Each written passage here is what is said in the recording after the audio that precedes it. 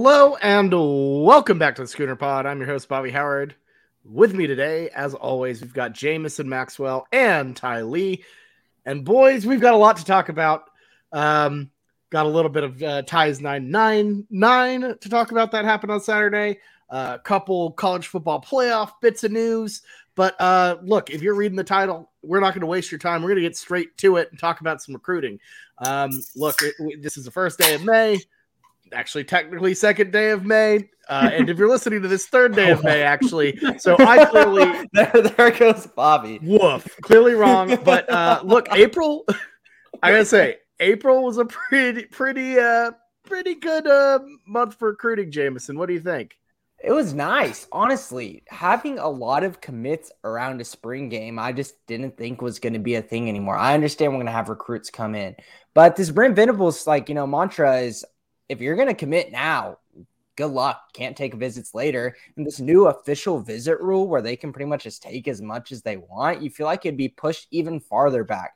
But we got a decent amount of recruits to commit to us over this April month and through the spring game that makes me feel really optimistic about this class.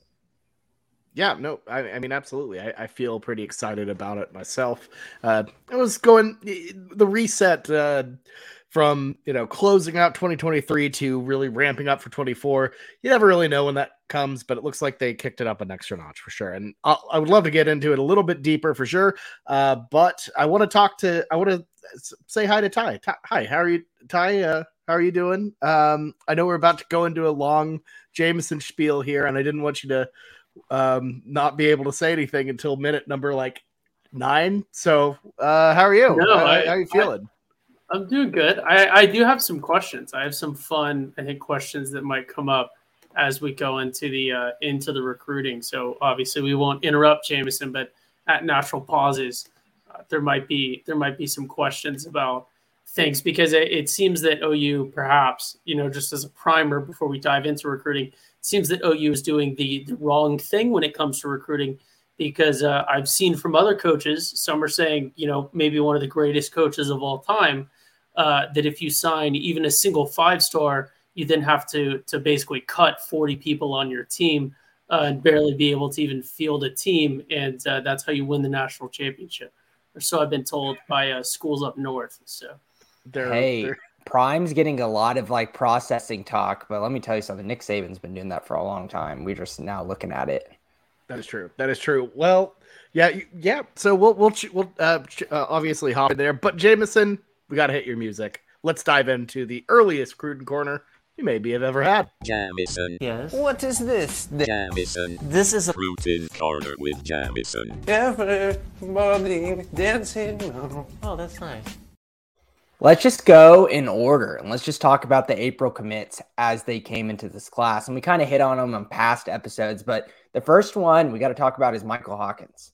We've talked about it, but let's just revisit it because it's super cool to get a legacy back in the boat. Whenever I feel like we've been kind of struggling with some legacies as of recently, we've had a couple guys, like Caden Green, but it's always nice to get the guys that you're supposed to. It came down to the end. Michael Hawkins, quarterback commit out of Texas, 4-star kind of guy. TCU was going to take him. It was a strong thought. But we ended up offering his little brother as a DB commit in the next class, and we ended up getting him. And it's weird. I keep on saying, I feel like we are now in year 2, Brent Venables, but we still have to retrain our brain, and we're thinking about recruiting because a lot of us really got into recruiting deep whenever Lincoln Riley made it really fun and cool to follow it. So all of our kind of, foundation of recruiting is, as an OU fan, I mean, we had some with the Bob Stoops era, but I feel like I didn't get deep into it until Lincoln Riley showed me. And getting a quarterback in 2 classes in a row just doesn't make any sense. Hell, we have a quarterback in 2025 right now with Sperry. So having a guy that was highly recruited early in his high school career, and even though he's fallen down the rankings a little bit, he has the weapons, feels pretty good to know that, hey, there's not going to be a situation, hopefully in the future, where our quarterback room is going to be so thin that our backup quarterback we don't even trust. Right. You don't want to sit. Oh, that's the wrong one. Best helmet in college.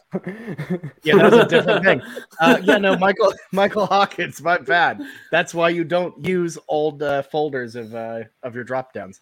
I had it as Michael Hawkins quarterback. For those of you listening on the pod, 4-star. But instead of doing, I did 4 asterisks, and I realized that might look like I was saying a bad word there. So I switched it so mad. right out. Good enough. Not a 5-star quarterback. I don't even want to talk. It's like curse. It's just like, oh shit, we just got Michael Hawkins. I do have a question actually when it comes to this, specifically when you're talking about, the norm in college football is not to get a high rated quarterback recruit in every single class. It might seem counterintuitive with the transfer portal because it's so easy for people to leave. We've especially seen that with highly recruited quarterbacks. Could it, in fact, be a strategy going forward that you're just getting as many as you can to sort of hedge against a guy transferring? Because it's not always the backups that transfer. Sometimes it's your starting guy.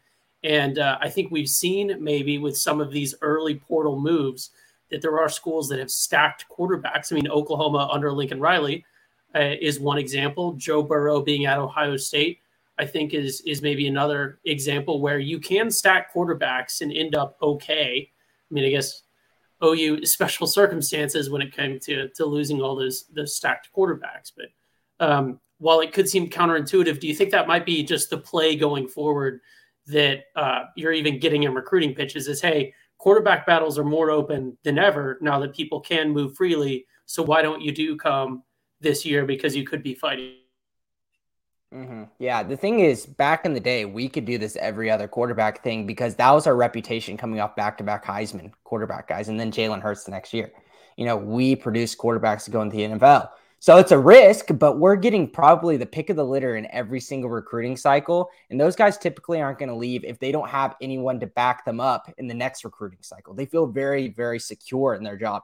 Risky, obviously, whenever Caleb Williams leaves and we have to really scramble at the last second, but still it's high reward. Now in today's day and age, we don't have this kind of reputation anymore with our coaching staff that we have the quarterback whisperer. We have guys that go into the Heisman.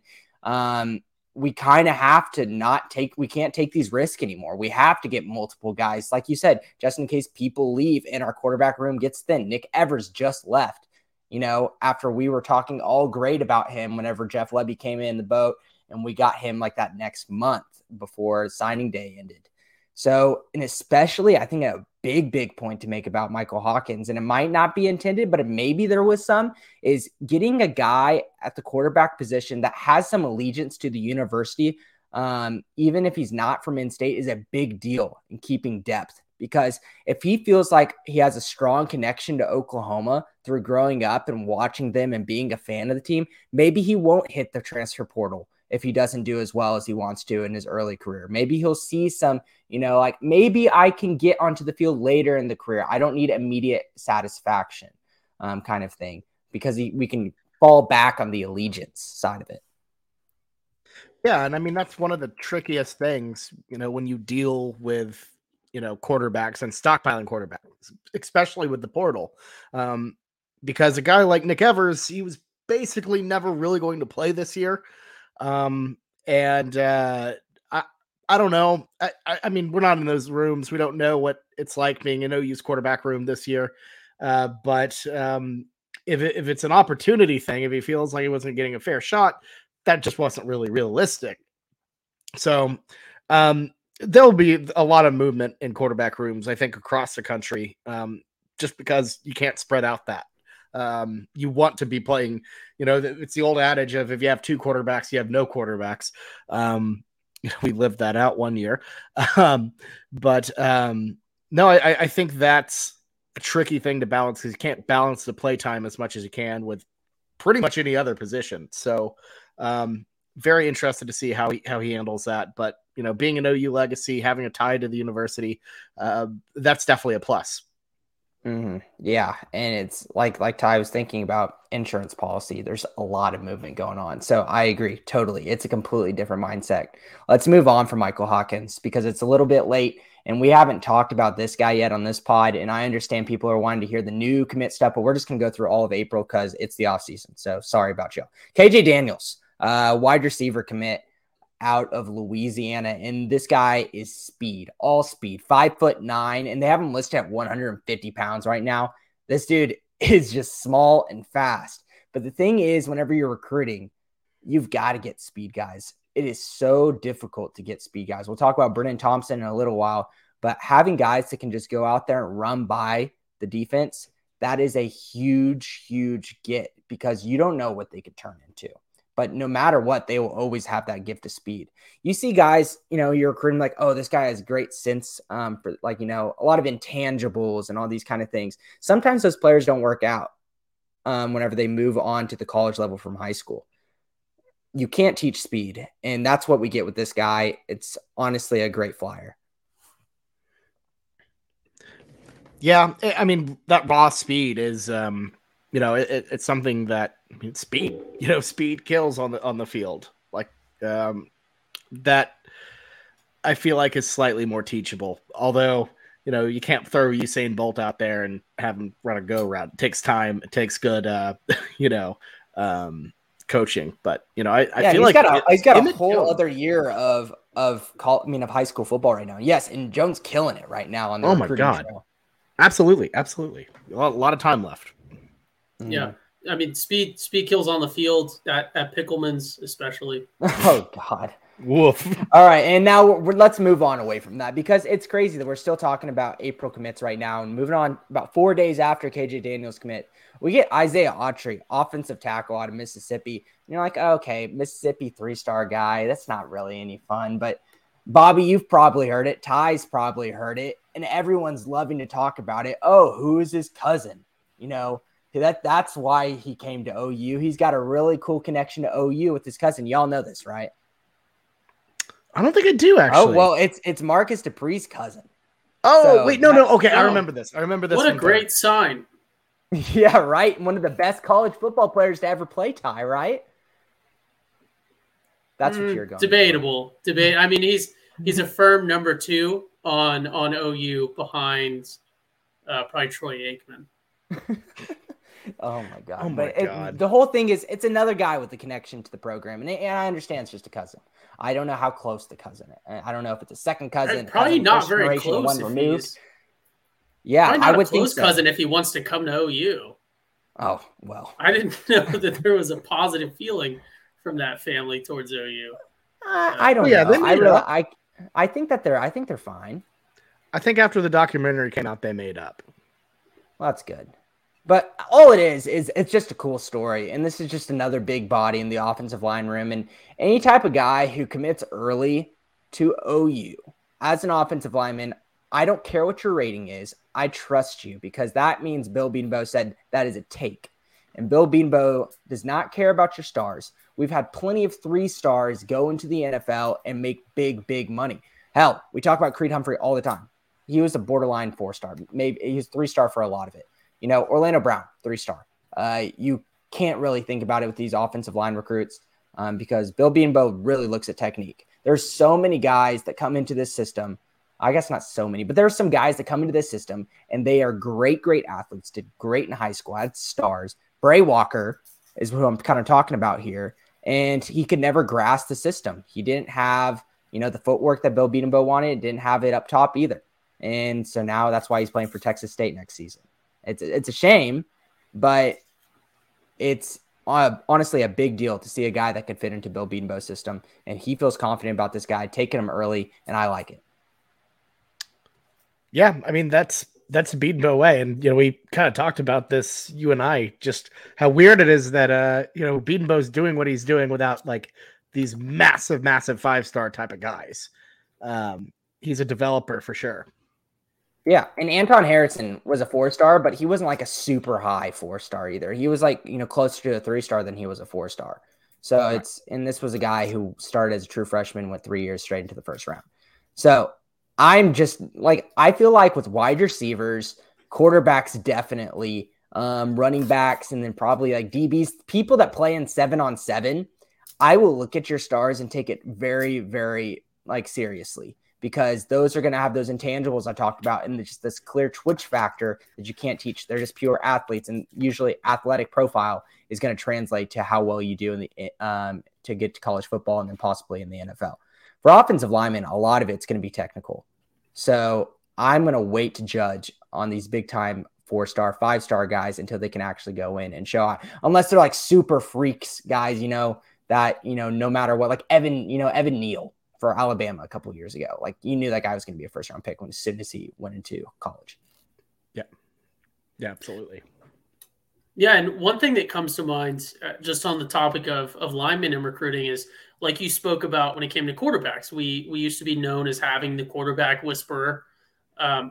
Obviously not to continue to dive back into that Lincoln Riley storyline, but he was and continues to be, at least for now. But we do have the lineman whisperer. I mean, that's what you just spoke about, and the evidence is there. I mean, if you're an offensive lineman coming out of high school and you want to go to the NFL, I really don't know that there's a better spot. I mean, you can make arguments for different schools, but when you're looking at, again, Bedenbaugh's track record, especially when it's very easy to get people who are 5-stars coming out of high school into the NFL. I mean, that's without developing them very much, because they still carry that legacy and generally, they might go to a bigger brand school. I mean, I think that's how A&M gets every one of their draft picks. It's just no development, but they rely on their high school resume. But Bedenbaugh is developing these guys who aren't coming up with the highest star ratings. And, that can be a flawed system, and truly turning them into, first round NFL draft picks or super high pick. When's the last time, it's very rare that you see offensive linemen in just nationwide commercials for stuff. I mean, that's the recognition, look at Creed Humphreys in commercials. And I mean, that's a funny, comparison to make, but that's not a very common thing that you see a lineman, especially when the only thing they're known for is football, on commercials and stuff, especially that early in their career. And then Creed Humphrey isn't that something that Bedenbaugh did.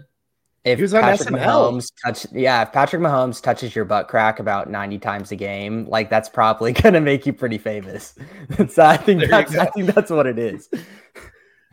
Pretty much. But on the real, all things aside, we can talk about it from, our Sooner colored, crimson tinted glasses right now about how, we're O-line you and all this kind of stuff. And Bill Bedenbaugh is like the new O-line whisperer.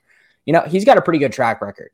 He does, but obviously there's aren't a lot. We talked about it. Bobby and I talked about Anton Harrison, first round pick for Bill Bedenbaugh, which is crazy to think. It really is. But you can tell straight up that there is a huge respect factor looking at the Wanye Morris pick in this draft. A 3rd round pick for Wanye Morris surprised a lot of people, and it surprised me. I thought that was a reach. But what is a team that has had a great experience with the Bill Bedenbaugh offensive lineman? That's the Chiefs. And the Chiefs know this guy is putting out really good talent. I don't care if Wanye Morris is only there for a year or two. Like, I'm going to go take a chance on him because I feel like he's had some good teaching. Orlando Brown did us really well. I understand now he's in Cincinnati Bengals now, but he did great whenever he's here. And Creed Humphrey was one of the best picks they've had, period. Like all pro that early as not even a first round pick. That is a big deal. There is a respect factor in the NFL for OU offensive linemen.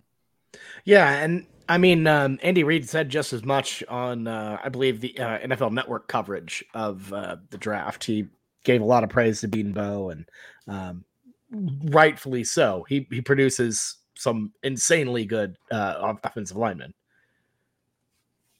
Yeah.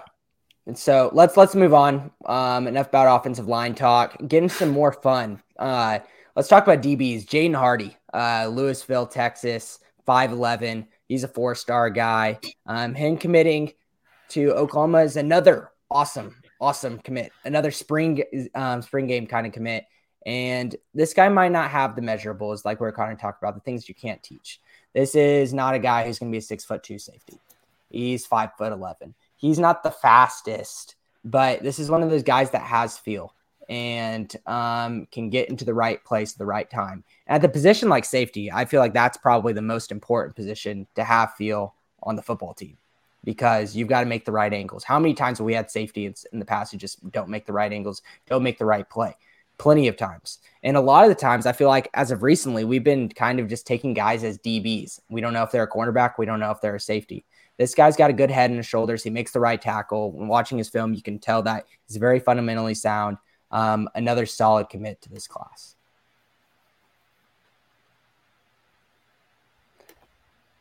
Oh, Bobby left speechless. I'm running a lot of production here. I want a safeties, compilation of Bobby's excuses every single time he comes back from mute. It's usually production based. I'm trying to do too many things at once. The more safeties, the better. But yeah, I think it's good. Honestly, there's not too much to talk about with him. I think it's a really good commit. Obviously going to bolster our ratings, but it's great to have smart guys that look good on film. But I think the most fun guy that we have got to talk about, and then we can kind of talk about portal guys too after this, in this class, the 2024 class, is Zion Kearney, wide receiver out of Missouri City, Texas. He's a top 50, I think, wide receiver by some people, top 100 by most all of them. He's really, really talented. You watch his film, he just blows by everybody. He might not have like the straight line speed numbers. He's not like some like 4.35 kind of speed like a Marvin Mims just ran, but he gets by people. He has long strides. He's a really, really special wide receiver, and getting a special wide receiver that is highly rated and is highly, thought of this early in the cycle, I think is a really big deal, because I feel like we've struggled as of recently with wide receivers in recruiting classes. I understand we've kind of gotten, a couple of good guys. I say Jaquays Petaway was a hell of a get for us last year. But I feel like almost for the past 3 or 4 cycles, I hate to say it, since like the 2019 cycle, I feel like every single cycle we're like, I'm kind of worried about this wide receiver class. We might have a guy or two, but I am worried about the top end, depth and skill here. Getting a wide receiver this early is a big deal whenever there's more guys waiting that we could possibly get. Well, I mean, look at the depth right now. That spring game, it did not look like a very deep unit at all. So seeing a couple of these wide receivers, around the corner, it's a little exciting. Even though they're not coming yet this year, it's a good sign for depth. Yeah, and you want another guy to be excited about just in terms of like star ratings, and a guy that's looking to come to OU that's probably a lean right now, Bryant Wesco. Look him up. 5-star. According to 247, he is their number 9 overall player in the country, number 1 player in Texas, number 3 wide receiver in the country. He's got 3 crystal balls to OU, and I understand we need to kind of talk about this whole which recruiting service do we believe in now with everyone playing musical chairs right now, because it's just going to hurt my head so much. But all I know is this guy's got a lot of eyeballs on him, and a lot of people think he can go to OU. So this could be a really good wide receiver class. Yeah. I had a friend ask me if we were taking over one of the services, and I was like, no, we're not there yet.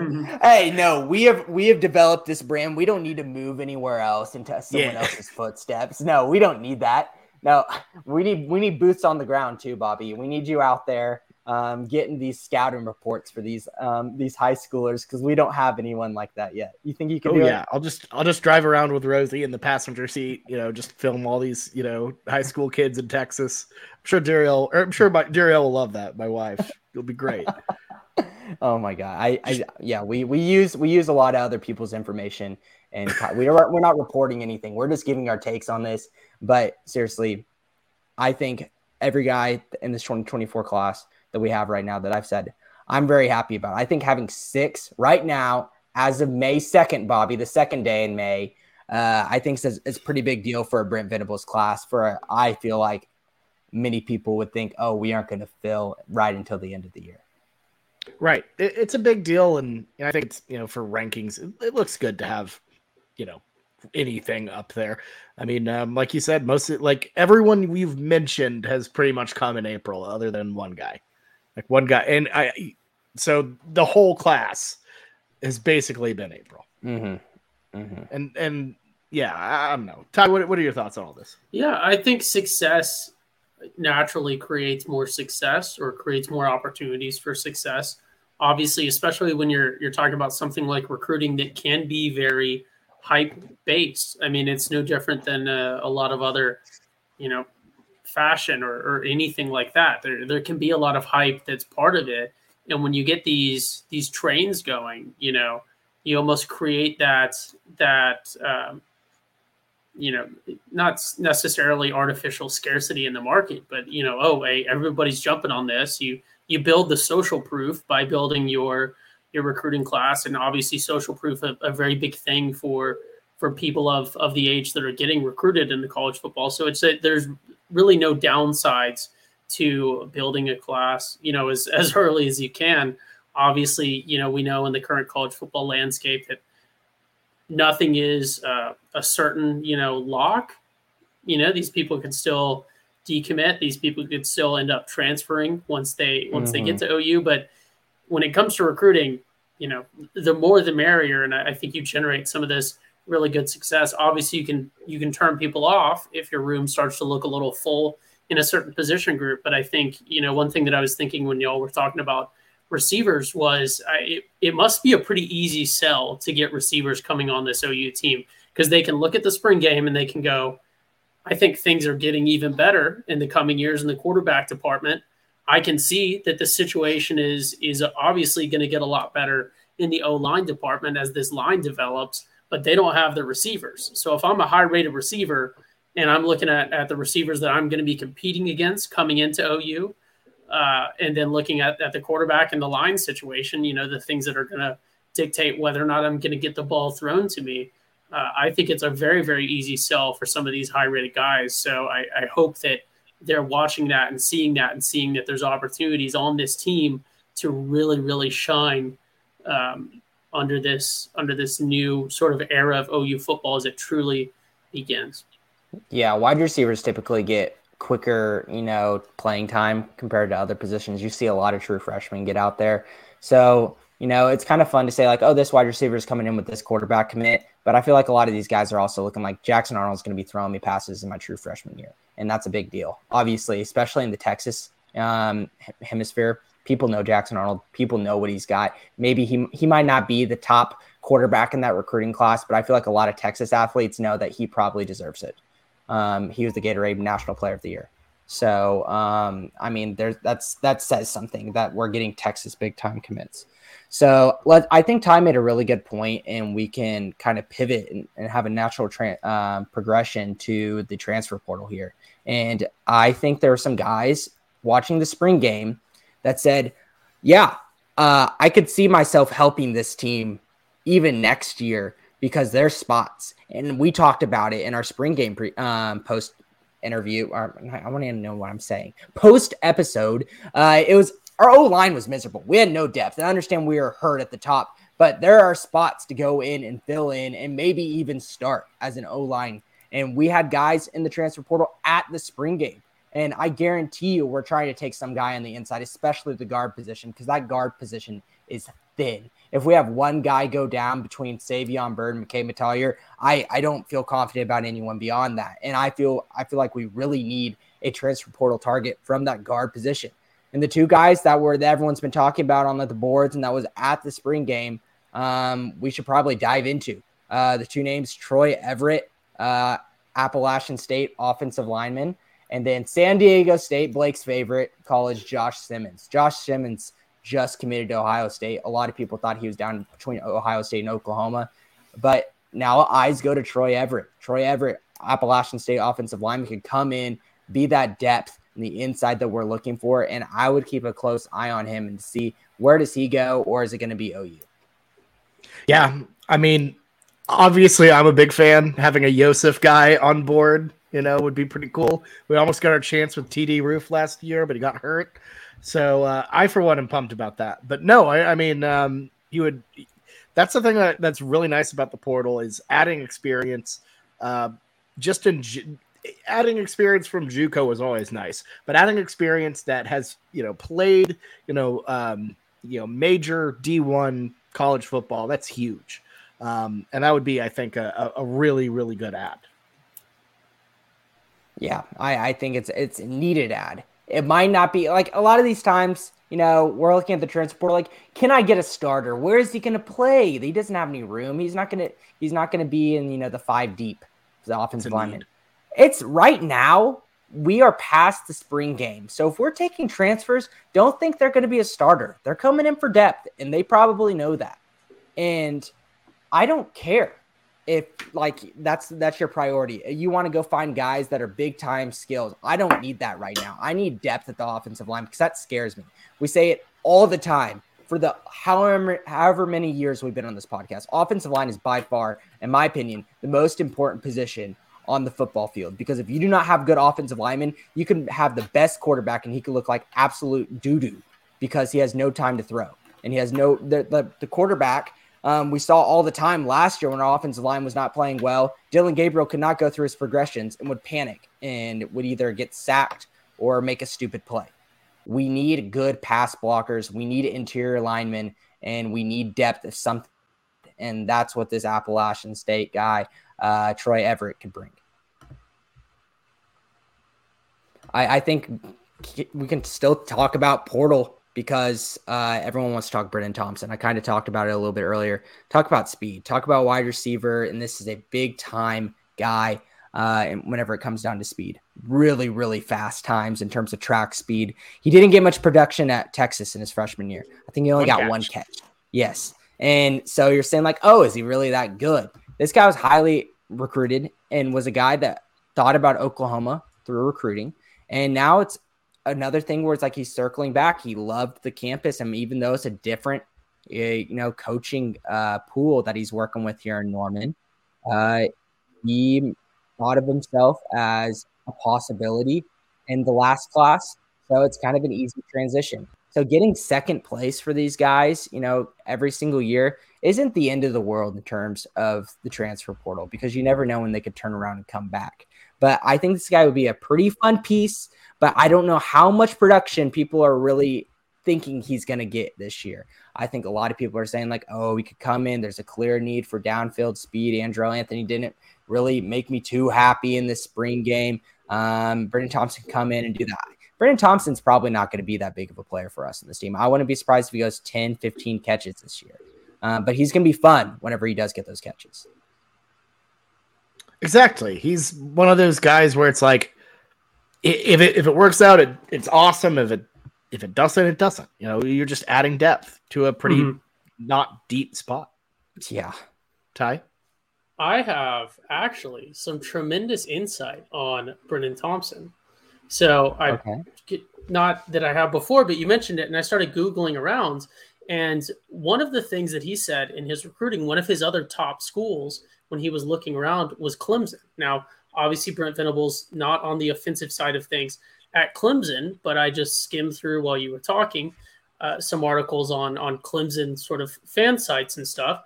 And he was quoted as saying that his favorite thing about Clemson, besides the fact that they win a lot, which is what he opened with, which is funny, but he liked the family atmosphere. And he said, I like how all of the coaches have a family atmosphere on both sides of the ball. And they just have a different, I guess, vibe about the program. I'm summarizing what he said.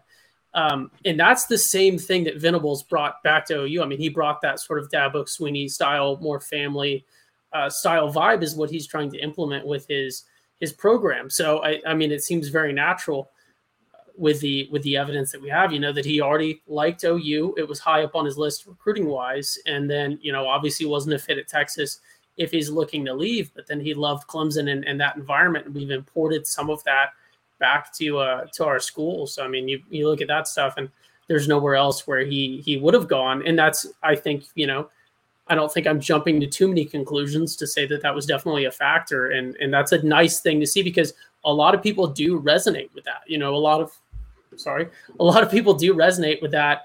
I like the family environment. I like it doesn't feel as corporate or as harsh or as brutal. I feel like I'm in an environment where people care about me and they're not just, the coach is in for the long run. He's not just looking to build his resume and hop somewhere else. And that's not a Lincoln Riley jab specifically. I just think that's how it is at some schools. If I'm looking at Ole Miss, do I really think that Lane Kiffin is going to be there for tenure? Maybe.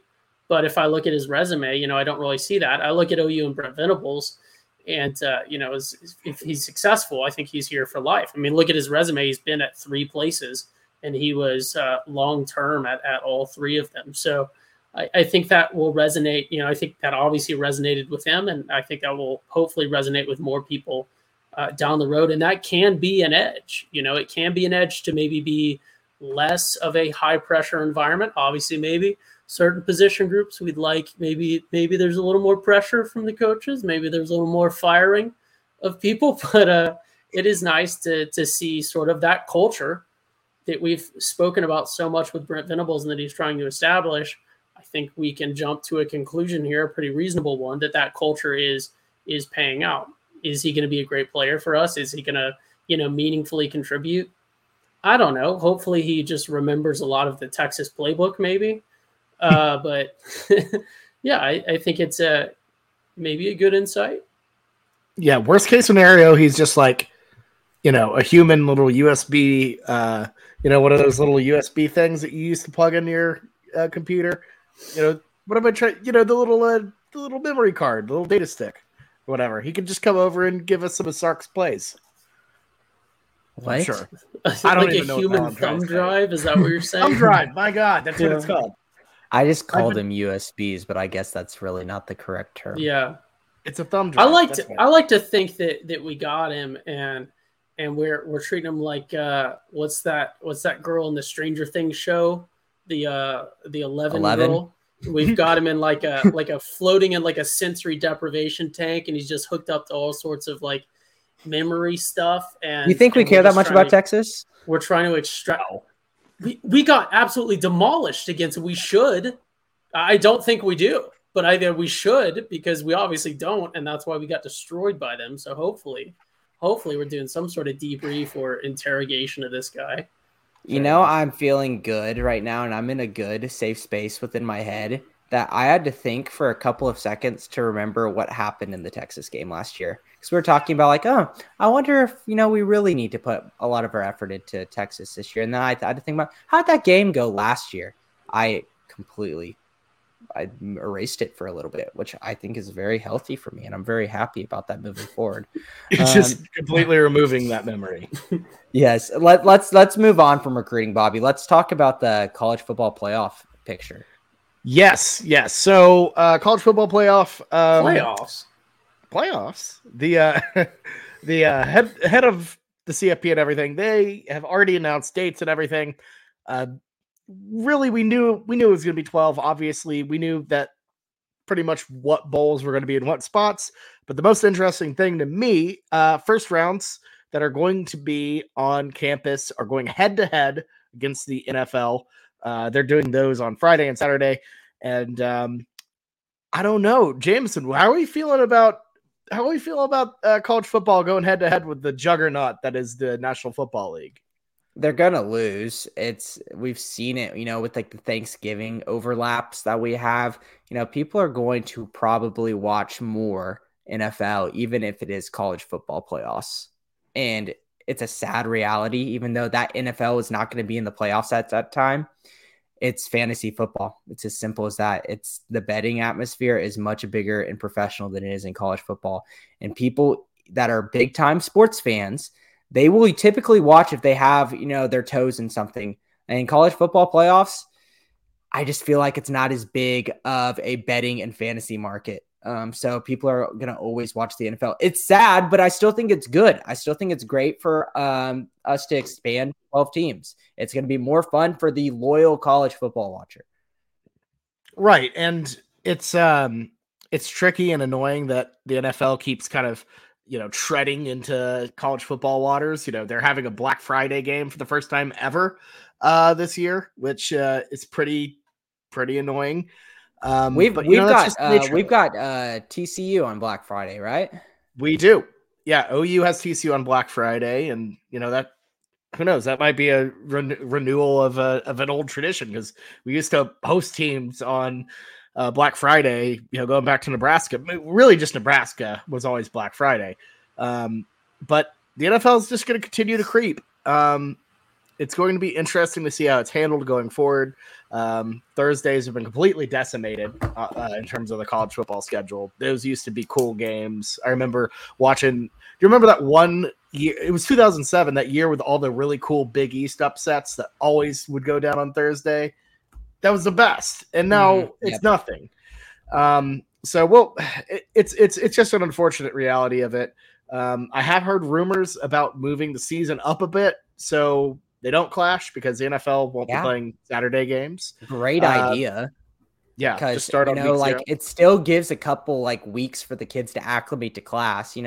Most of the colleges are starting in the mid-August, right? So we can move it up a week or two, right? And they'd still be fine. Because I know that the start of the schedule for college football is absolutely like we want to make sure the students aren't playing games already whenever they're just starting class because a lot of them would struggle academically. I know Ty's got thoughts on that. Are we still pretending that the football players go to class? Academics. I guess I shouldn't use the word class. Completing academics to the point where you could move on and pass. Is that a better way to say it? We're not talking about Marcus Major here. No Marcus Major jokes. Some of them are present. I mean, his thing was he just didn't enroll, which is like I still don't understand how that occurred. I think that's more on the team than it is him. But yeah, I guess if you mean they know the test days that they have to show up and they can come and try to copy my paper. The gymnastics team does that too, but we're not going to spread as long as we're winning, baby. Doesn't matter. Certain national champion gymnasts. Yeah, at least they win. So I will excuse that. But yeah, I did have some thoughts. Brilliant plan by OU this year to schedule a football team from Dallas-Fort Worth on the Thanksgiving weekend. Guaranteed win there. So good thing that we saw that. And I did think it was interesting, though, Bobby, your stance on the playoff games competing with NFL games when it came to TV, because you've spent the bulk of this afternoon arguing with a friend of ours about the Big 12 playing games in Mexico and how that hurts the fan experience, although it might be good for the TV experience. I think the playoffs, who cares who they're competing against? On TV, it's going to be great for the fan experience. So I almost think, does losing the TV experience, I guess, decrease the likelihood that it continues to happen? Perhaps. But I think those first round games being on campuses, I don't think it much. I mean, if people are true college football fans, they're going to tune in. And if you're a fan of the team that's playing and you get it at your home field, or, you're not fortunate enough to have it at your home field, but you get to go to a playoff game in another college town, if it is in a college town. I think that's a super, super cool experience. I think hopefully there will be some regionality to that. And I think even if it gets absolutely destroyed TV wise and ratings wise, I think it's absolutely could not be more of a win for the fans of the teams that are going to be going to those games. Oh yeah. I'm fully with you. On campus sites, all of that, it's going to be unreal. It's going to be a really cool experience, especially because I believe you're getting a triple header because they're going to have one game on Friday and then 3 straight playoff games on the Saturday. And it's going to be an unreal fan experience, an in-game experience. Could you imagine what OU would be like hosting a college football playoff game? Like, the tailgating atmosphere, just all of it would be unreal, through the roof. Incredible stuff. I'm all for that. For me, it was just more like, this is really intriguing that they're, really they're going to square up with the NFL here. Which Bobby, are the fine. quarterfinals the next week after that round of the 12? Do they give them like weeks in between, or are they squeezing it more? Do we know that yet? Yeah, so hold on. I really should have had this graphic pulled up. So the quarterfinals are that first round of 12. And then you move on to the semis, which are going to be over that new year. No, hold up. Let's get things straight. So we have 12, and they're giving the first 4 buys, right? Wait. Yeah, how is that? No, you're right. How is that going to work? Because so you have the round of 12, so you have 5 through 12 playing, and then you have the quarterfinals. That is not a quarterfinal. You're right. I was totally wrong with that. That is not a quarterfinal. My bad. That is a first round. So first round will be going on let's see, it's going to be Friday, December 20th, and then December 21st on Saturday. And then the quarterfinals will be held over that New Year's stretch. So Tuesday on the 31st and Wednesday on New Year's Day. Okay, so it's kind of like a week and a half off in between games here. Right. And then another about 10 days between the semifinals, which will be on separated out, which is interesting, Thursday and Friday. So Thursday the 9th and Friday the 10th, and then the national championship on the 20th. Wow, that is weird. January 20th national championship. That's the weirdest thing about this announcement. Like, that is late. That's late. Talk about competition with NFL. That's like heat of NFL playoffs. And what day of the week is that? Monday, as is tradition, which is a crappy tradition, by the way. I hate how the championship's on a Monday. And NFL playoffs have been trying to dip into that Monday night football thing in the middle of the playoffs too. So it's not over. There's going to be competition still. I strongly 1000% doubt that they're going to try to compete with the national championship of college football. But you've got to think about it.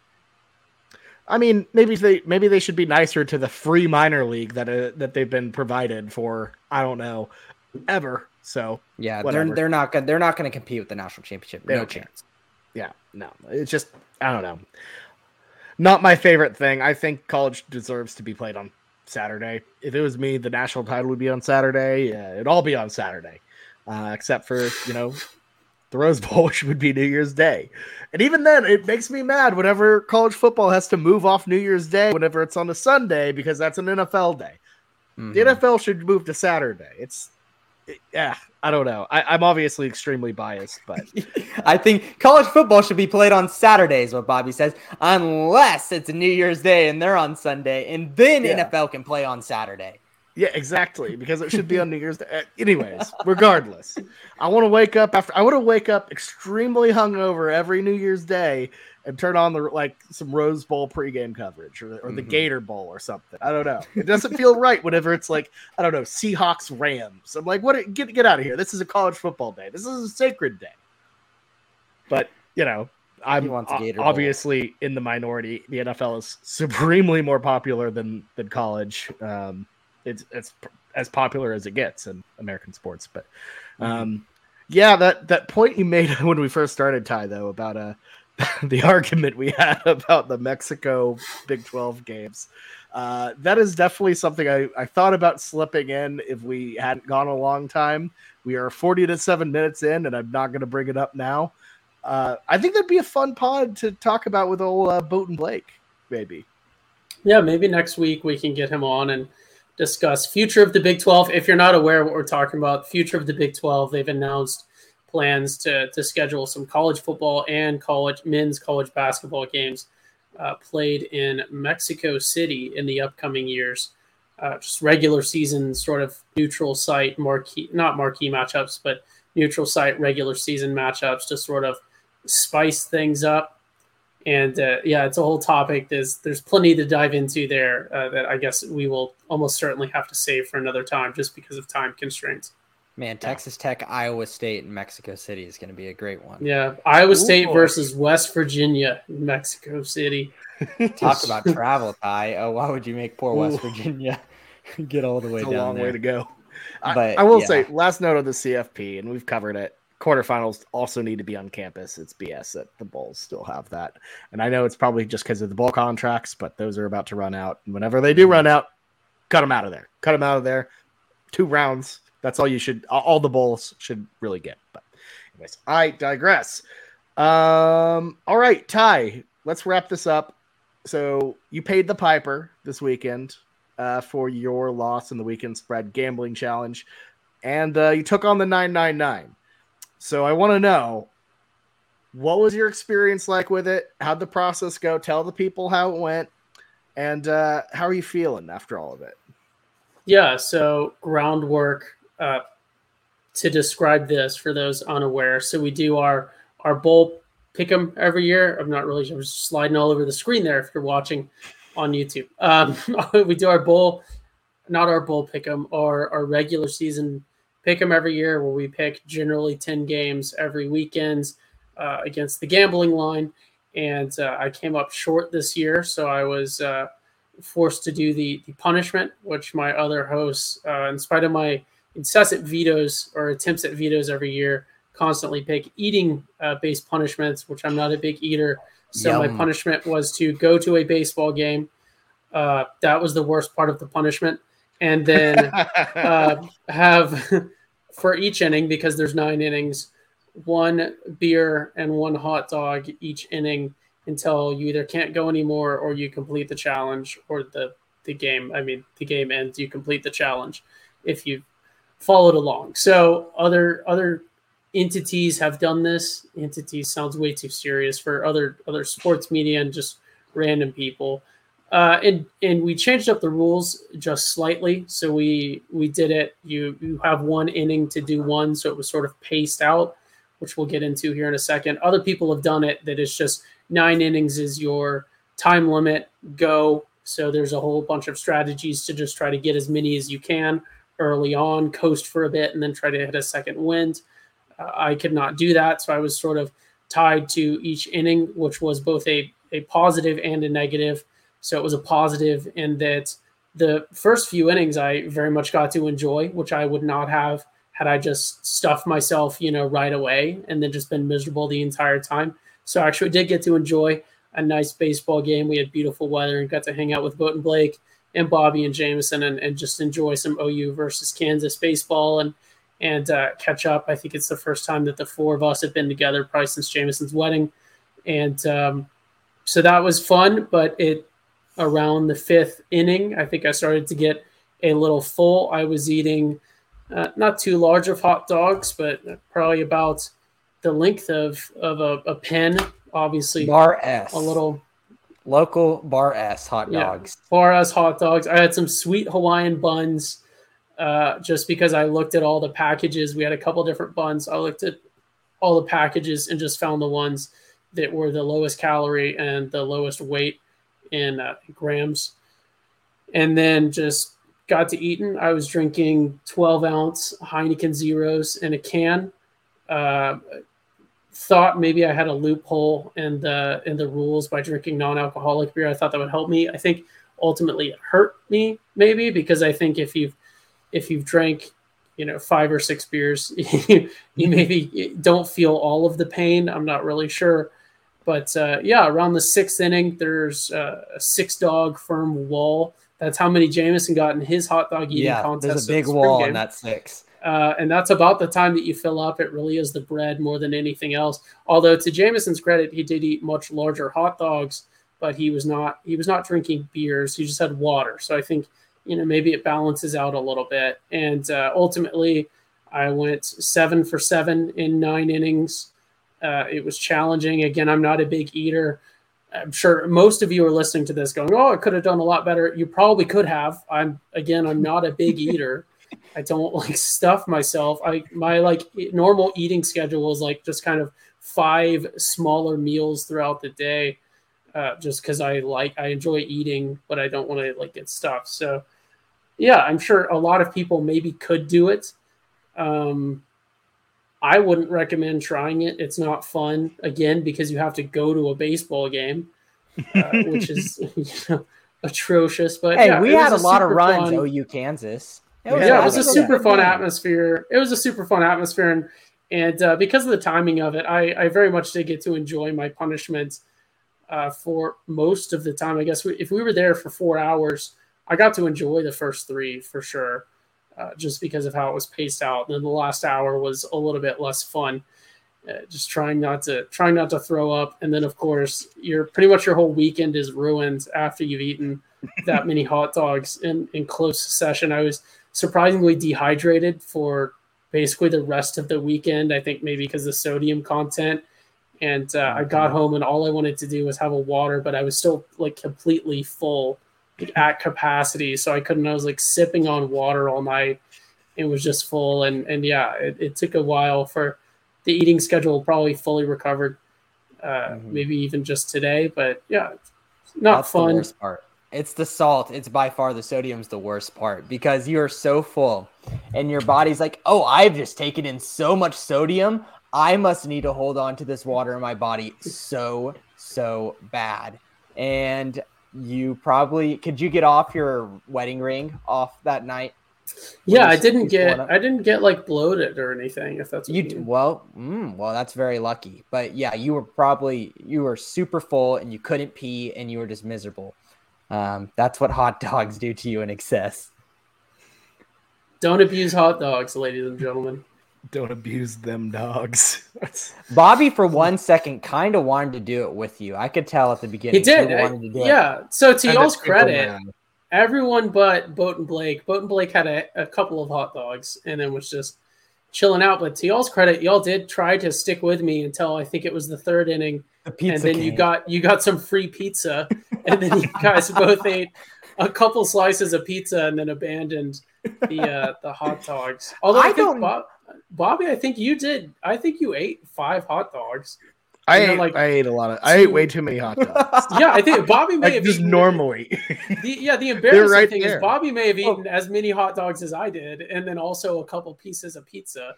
And so he threw one of his hot dogs in the trash though, because unfortunately, the way we did not make them in the berm and the outfield. We grilled them beforehand and wrapped them in foil. But the problem Oklahoma City. The problem is when they open up, it legitimately was like what was it? The Christmas Vacation turkey scene where you open them up and it's just like a flat turkey with just bones inside. That's what it felt like opening up these shriveled hot dogs. So here's part of the problem with the dogs. So Blake and Jameson were the ones who grilled them and wrapped them. And they put them all in, and I didn't realize until I took them out that they didn't fully wrap some of them. So some of them were like kind of like boated. So they had like a little foil boat around them, and then the top was exposed. Those were the dogs that were bad. I got a couple fully wrapped ones that like towards the end looking pretty good. We did our dog review at the end, and I was like, oh, this is a good dog. And then every time it was like partially wrapped. Horrible dog, shriveled up. I failed y'all. It's okay. To be fair, it is a tough task to cook dogs and then bring them to a baseball game. You know what? I will say to sort of keep the momentum going. If you have an idea for a punishment for next year, please reach out to us on our socials. Bobby can shout those out here at the end or in the comments here. Leave a comment on a YouTube video if you're watching this after. And smash that like button. One of them. No, or leave us a review on some sort wherever you listen to it, and give a suggestion for the punishment next year for picking the games. I think we would consider pretty much anything as long as it's reasonable. Yeah, 9 hot dogs blended into a smoothie. Yes, yum. I don't know, that would probably be easier, but yeah, if you guys have it, if you guys have an idea, that's what I call a meat shake.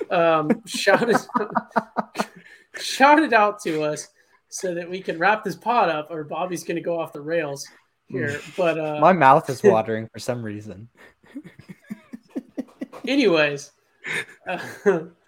give us ideas for the punishment for next year, because we will not be doing the 999 again. We like to change it every year, and if we're always open to suggestions. If you have a certain game you want us to pick, coming up in the schedules next year, we will be not very soon, in a couple months, diving into schedules and season predictions and a full swing of everything else. So feel free to shout us out, give us some feedback. We would greatly appreciate that, and run with whatever we can, as long as it's reasonable and good for the content. I love it. As long as it's a meat shake. Meat shake. Ooh, I hate it. Jameson, final thoughts before we head on out of here.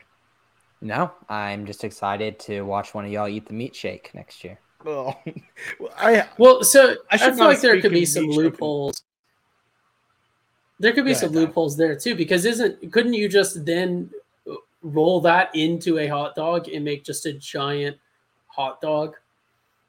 That wouldn't quite be a hot dog, though. That would just be That is miserable. I don't even. Are you talking put about that blending out like the into Wait, buns? no. with it Why too? would you want to put that in a bun? We can't do it. We can't do No, it. no, I'm talking about if you took the 9 hot dogs and blended them and then just recooked them, that would just be you would just create a larger hot dog. Or are you talking about like blending the buns with it as well? No, not with the buns. Definitely not with the bun. Yeah, I mean, if you Yeah, cook so if the you just blended hot dog, is hot dog meat not already just like random cuts of meat blended and then put into a I'm not tube? saying you cook the hot dog meat that you blended. You drink it. You don't cook the dog meat because then you're just making like a weird little sausage patty. making like a ground chicken, Yeah. essentially consistency. You having chicken hot dogs? No, I'm saying like the consistency of what ground chicken is. It's not like So like a ground chicken beef. nugget. Jimmy says some Okay, hot never mind. pepper I challenges. think we need to move on. I think we will brainstorm. We will get y'all a really good punishment for next year. We're getting better each year. It doesn't have to be eating. I completely understand that, but I want it to be something that someone has to dread every single time you make a pick on the weekend spread. Yeah, it adds to it. I mean, me and Ty were like freaking out at the end of last year because neither of us wanted it. It brought some adrenaline whenever one of those picks hit. And I don't think I actually gambled like at all last year, really, on college football, but those picks meant everything because I didn't want the 999. I didn't want to lose last. I think you should have to drink a liter of olive oil. Oh my God. What are we trying to do to ourselves? I know you said it should be so. I don't know what that would do. You would be the expert on that, but it sounds like something that everyone would and should dread. Have to dress up like Mr. OU and go to every single sporting event at OU. You have to hit every single sport, including like soccer, softball, golf, every single one. And you have to ridiculously non-feasible for 3 out of the 4 of us. Be like a bankrupting challenge. Go to rowing. Be like, wow. But you have to get a really big hat like Mr. OU and be like great value Mr. OU. Or we send you to like the most random Big 12 like tournament like you could go to, like equestrian. You have to report back on it. I don't know. We'll work on it. We'll work on it. But Jimmy says to eat a Carolina Reaper. I've done the spicy. I've done the spicy before. I can't do it. I don't want to face that again. I love me some spice. But yeah, cut us off, Bobby. This was a good pod. Great show, everyone. All right. For me, Jameson, and Ty Lee, this has been the Schooner Pod. Thank you all so much for listening. We'll be back coming up soon with some more off-season content, more recruiting content. We know we can tell y'all like it. Y'all stick around a while, a little bit longer than our normal rambles. So we'll try to weave that in a bit more. But anyways, this has been the Schooner Pod. Hope you had a good time listening. Make sure to like, subscribe, etc., etc. We'll see you next time. Boomer Sooner, everybody.